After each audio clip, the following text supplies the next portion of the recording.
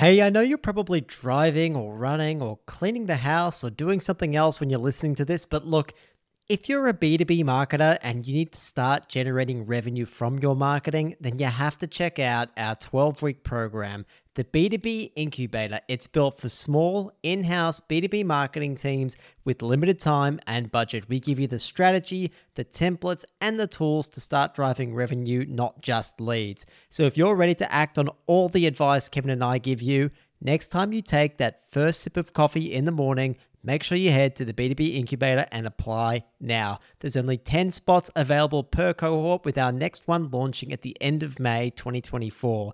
Remember, the B2B Incubator, apply now so you don't miss out. We've had B2B marketing managers, CMOs, marketers in demand gen roles, content leads, and more all go through this program, and they're currently executing the demand strategies that they've created. Some are now even contributing as much as 80% of the pipeline to their business after working through it.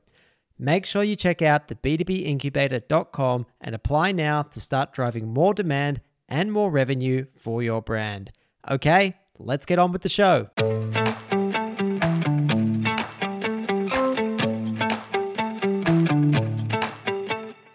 Hello and welcome to the B2B Playbook podcast. Each week we discuss strategies and tactics to help B2B businesses grow online.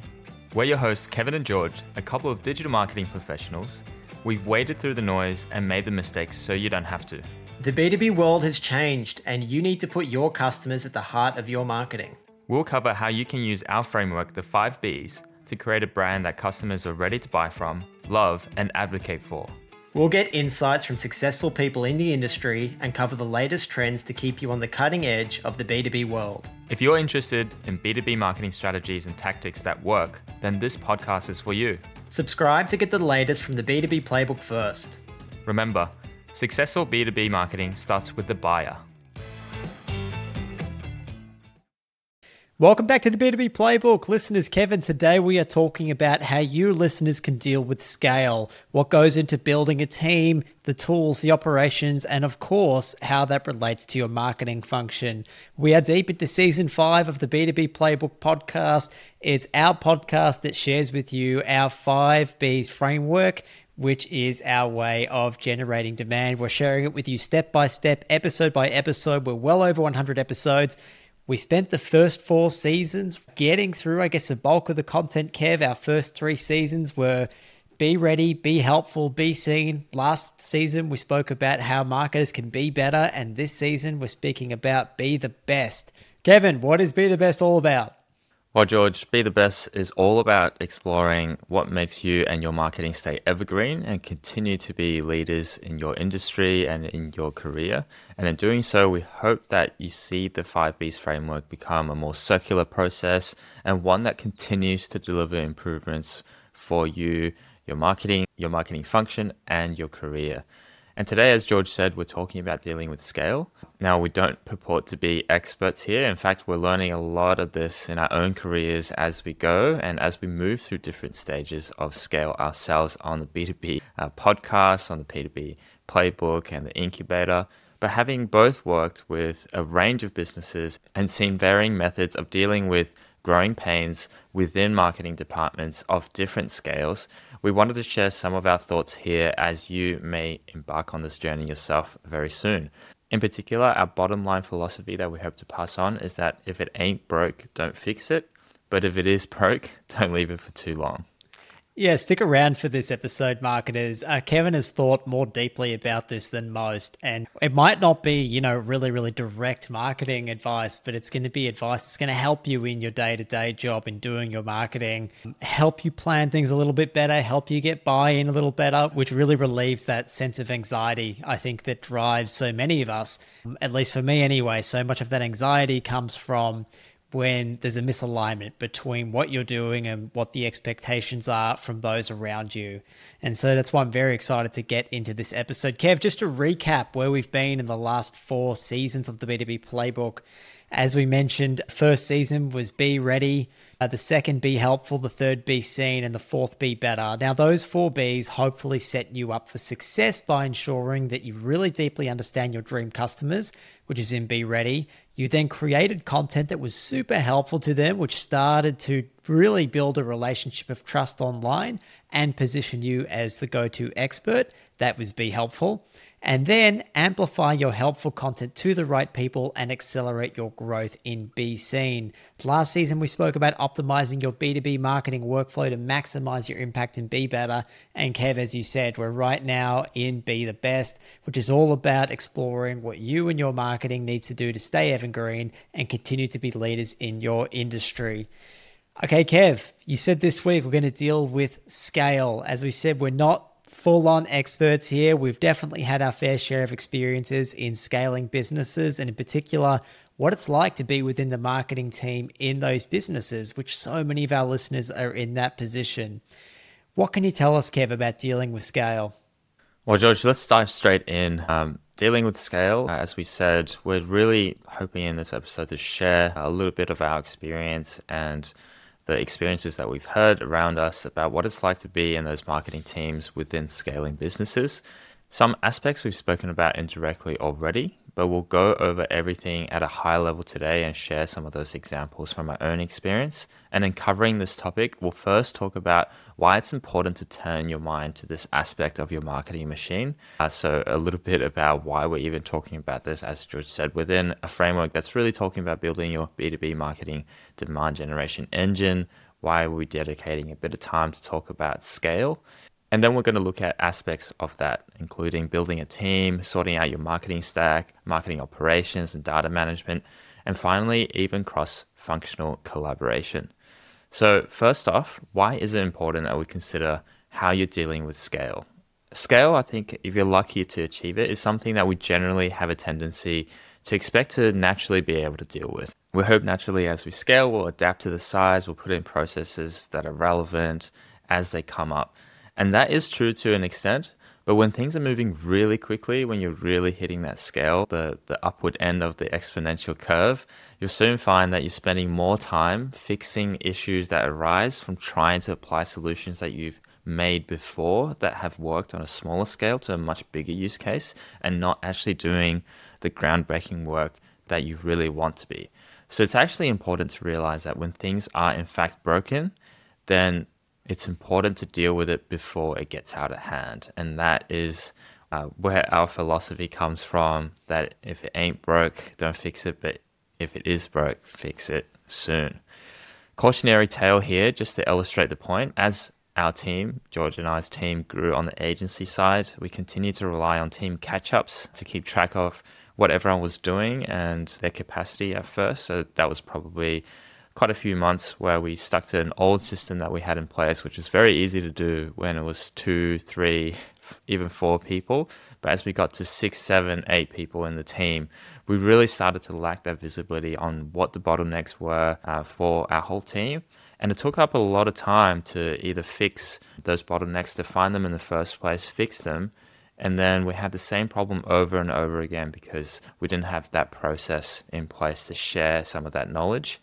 And so finally, we implemented some very simple time tracking for our team. It actually came across the wider business. So we had that visibility on what people were working on. And we also started to streamline some of the client management processes, which whether that was reporting or templates for reporting, emails, things like that. We started to streamline a lot of the processes that initially were bottlenecks that we picked up through our time tracking. And we realized we were probably saving maybe at least 50% of our time on repetitive tasks that could have been automated, and we ended up automating within a few days. And we did those automations and built some of those simple tracking tools for future tasks, and were able to drastically reduce not only the time spent, but also things like error rates, repeated training for new team members. And also in turn, that allowed us to scale the amount of work that we could do, that we could undertake for our clients, and even take on more clients.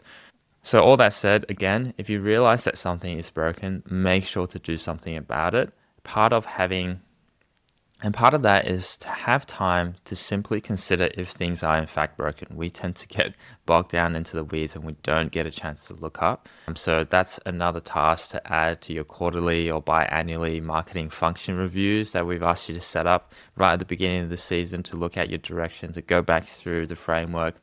One more for the list, I think is the third point for that checklist event. But the third one is definitely to have a look at your processes, have a look at how your team is working within the marketing function and see if you actually need to dedicate some time to improve those processes.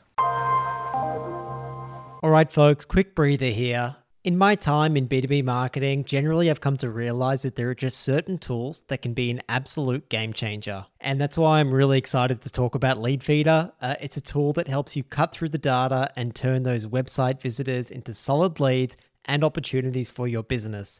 Lead Feeder shows you which companies are checking out your site, tracking their behavior, and it integrates all of this with your CRM. And the result is it's basically like a secret weapon for targeted lead engagement, and it really makes it easier for your team to convert website traffic into sales. Head to leadfeeder.com, give it a free demo, and you'll also get a free extended premium trial when you let the rep know that you found out about Lead Feeder through the B2B Playbook podcast.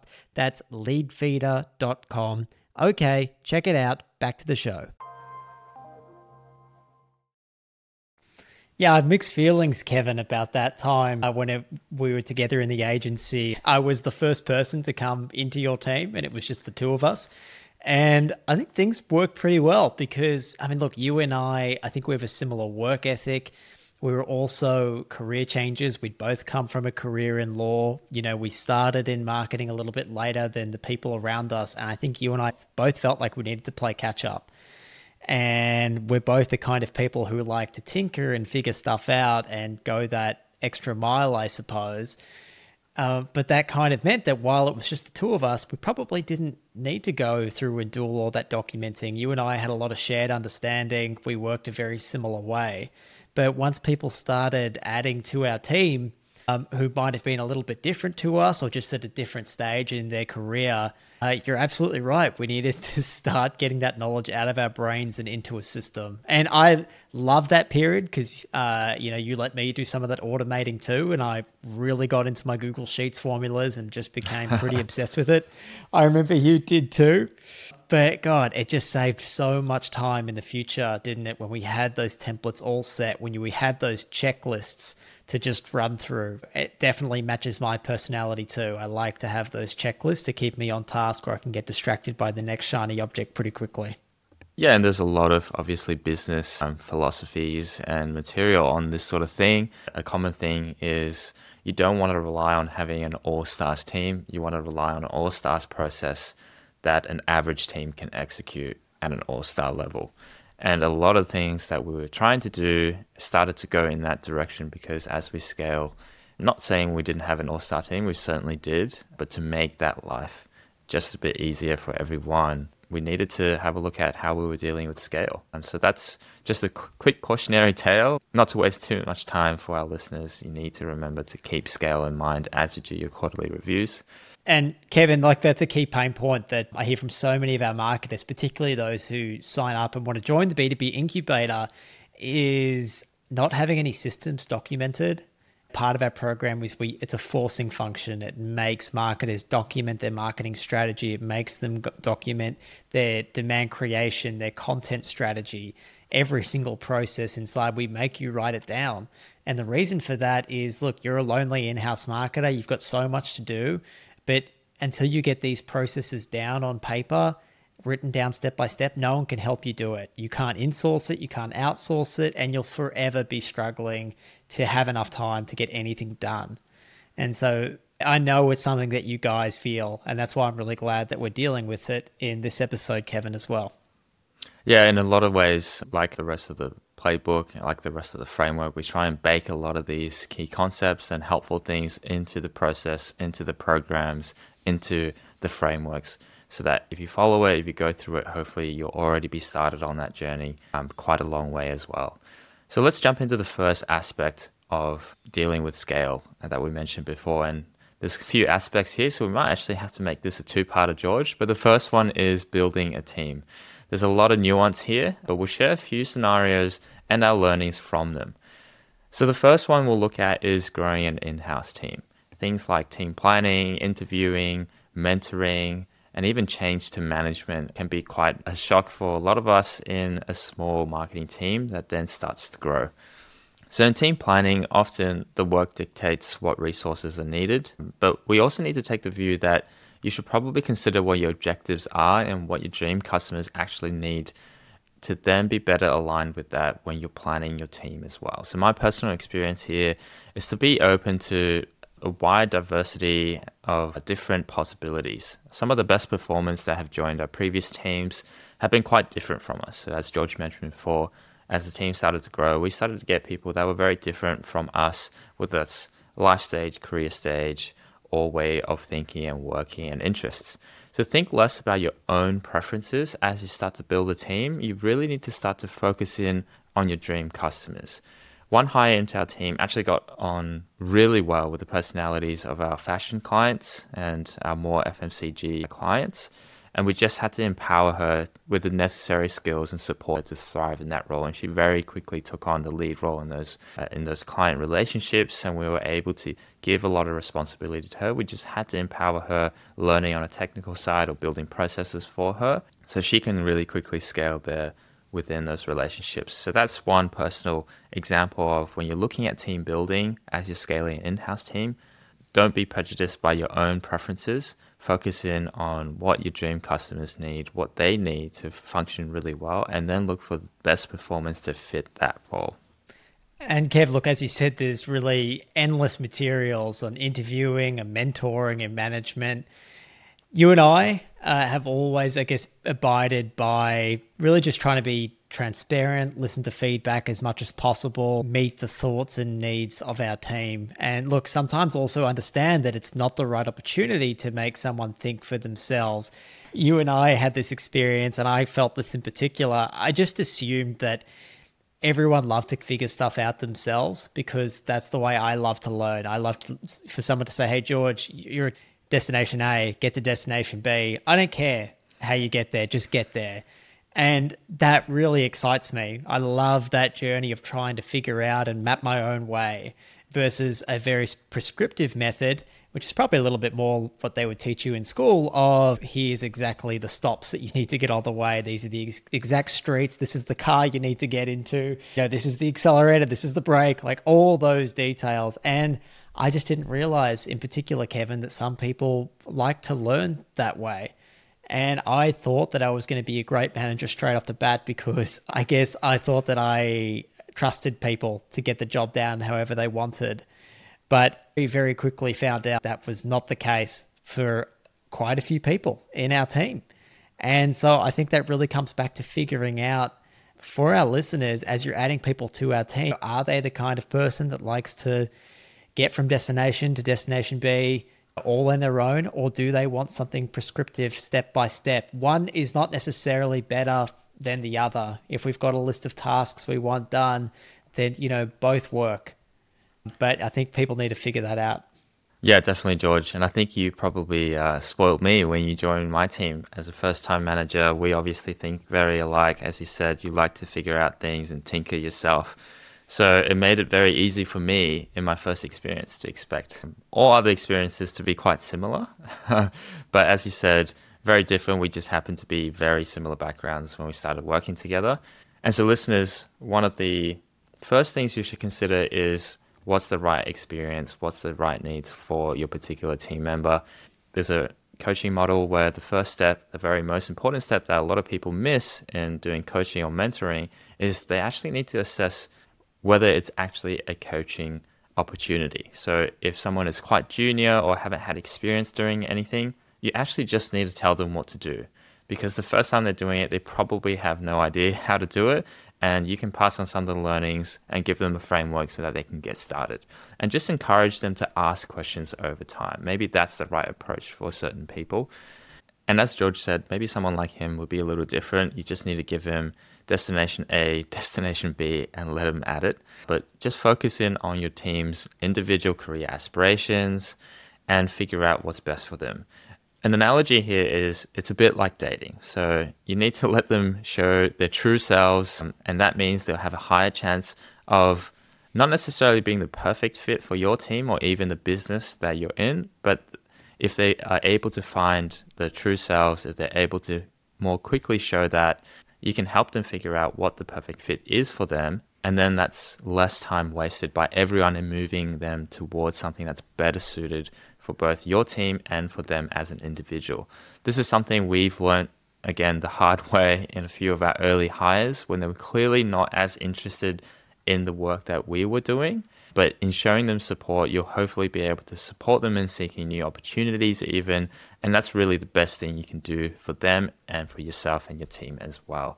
Just make sure that you treat everyone like a human.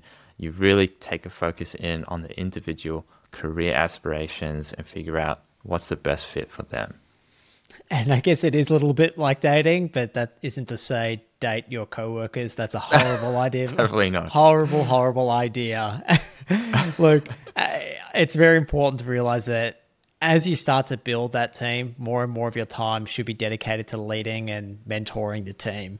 Kev, as our team grew to 6 or 7 people, we realized that the majority of our efforts are really better served being leaders, inspiring and guiding the team, rather than trying to do everything ourselves, which can be a little bit challenging because you and I both do like to get in the weeds every now and then. We do like to be on the tools, but we just realized that time is better spent building processes for that team to follow. Hence, I guess, the philosophy behind so much of our framework and why we were able to do something like plan 100 episodes in advance of the podcast even starting, because we so believed in frameworks and processes by the time we got around to doing it. You and I were really a roadblock if we were half in, half out of the technical work, because no one really knew where we were up to. And I guess we just needed to trust our team to hold up their end and know that if we gave them the right framework and the right process and the support when they needed it, that they'd be okay.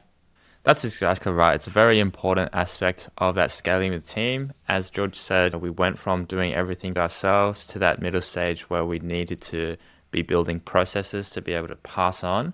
And then even in the later stage, when a lot of those processes were in place, we needed to actually just accept that 80, 90, 100% of the time sometimes was just leading the team and making sure that they could carry on in their own way.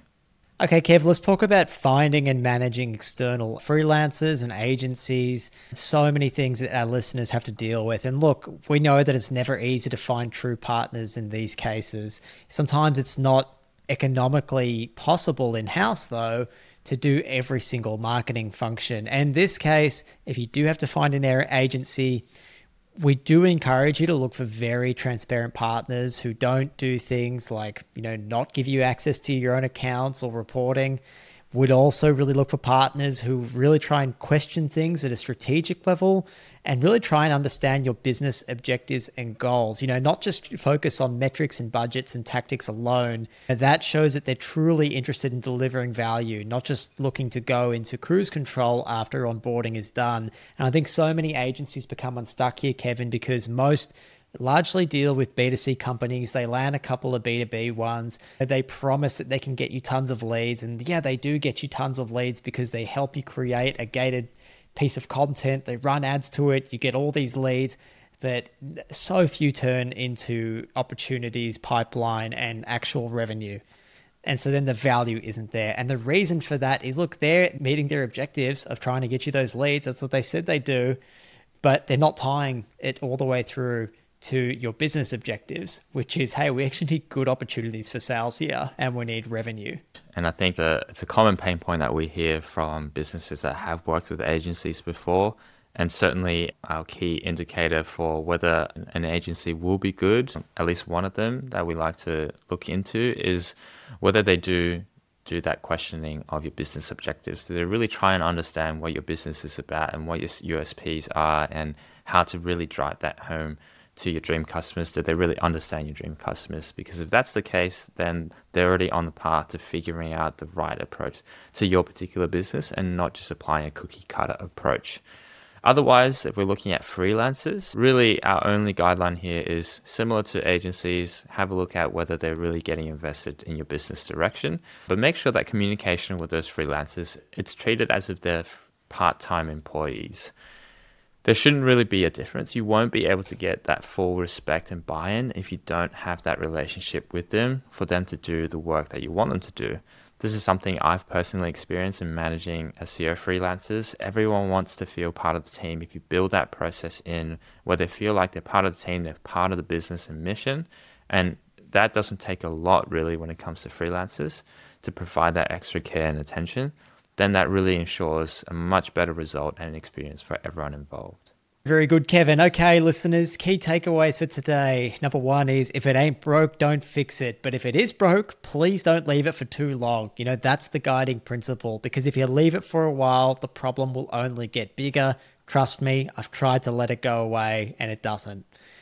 The second key takeaway is, look, there's more takeaways to follow next week when we address the rest of the discussion on dealing with scale. So sorry to leave you a little bit short there today. Okay, Kevin, listeners, thank you so much again. Look, as always, you can find links to everything we discussed in the show notes, and we're so grateful that each week more and more marketers tune in every Monday morning to the B2B Playbook podcast.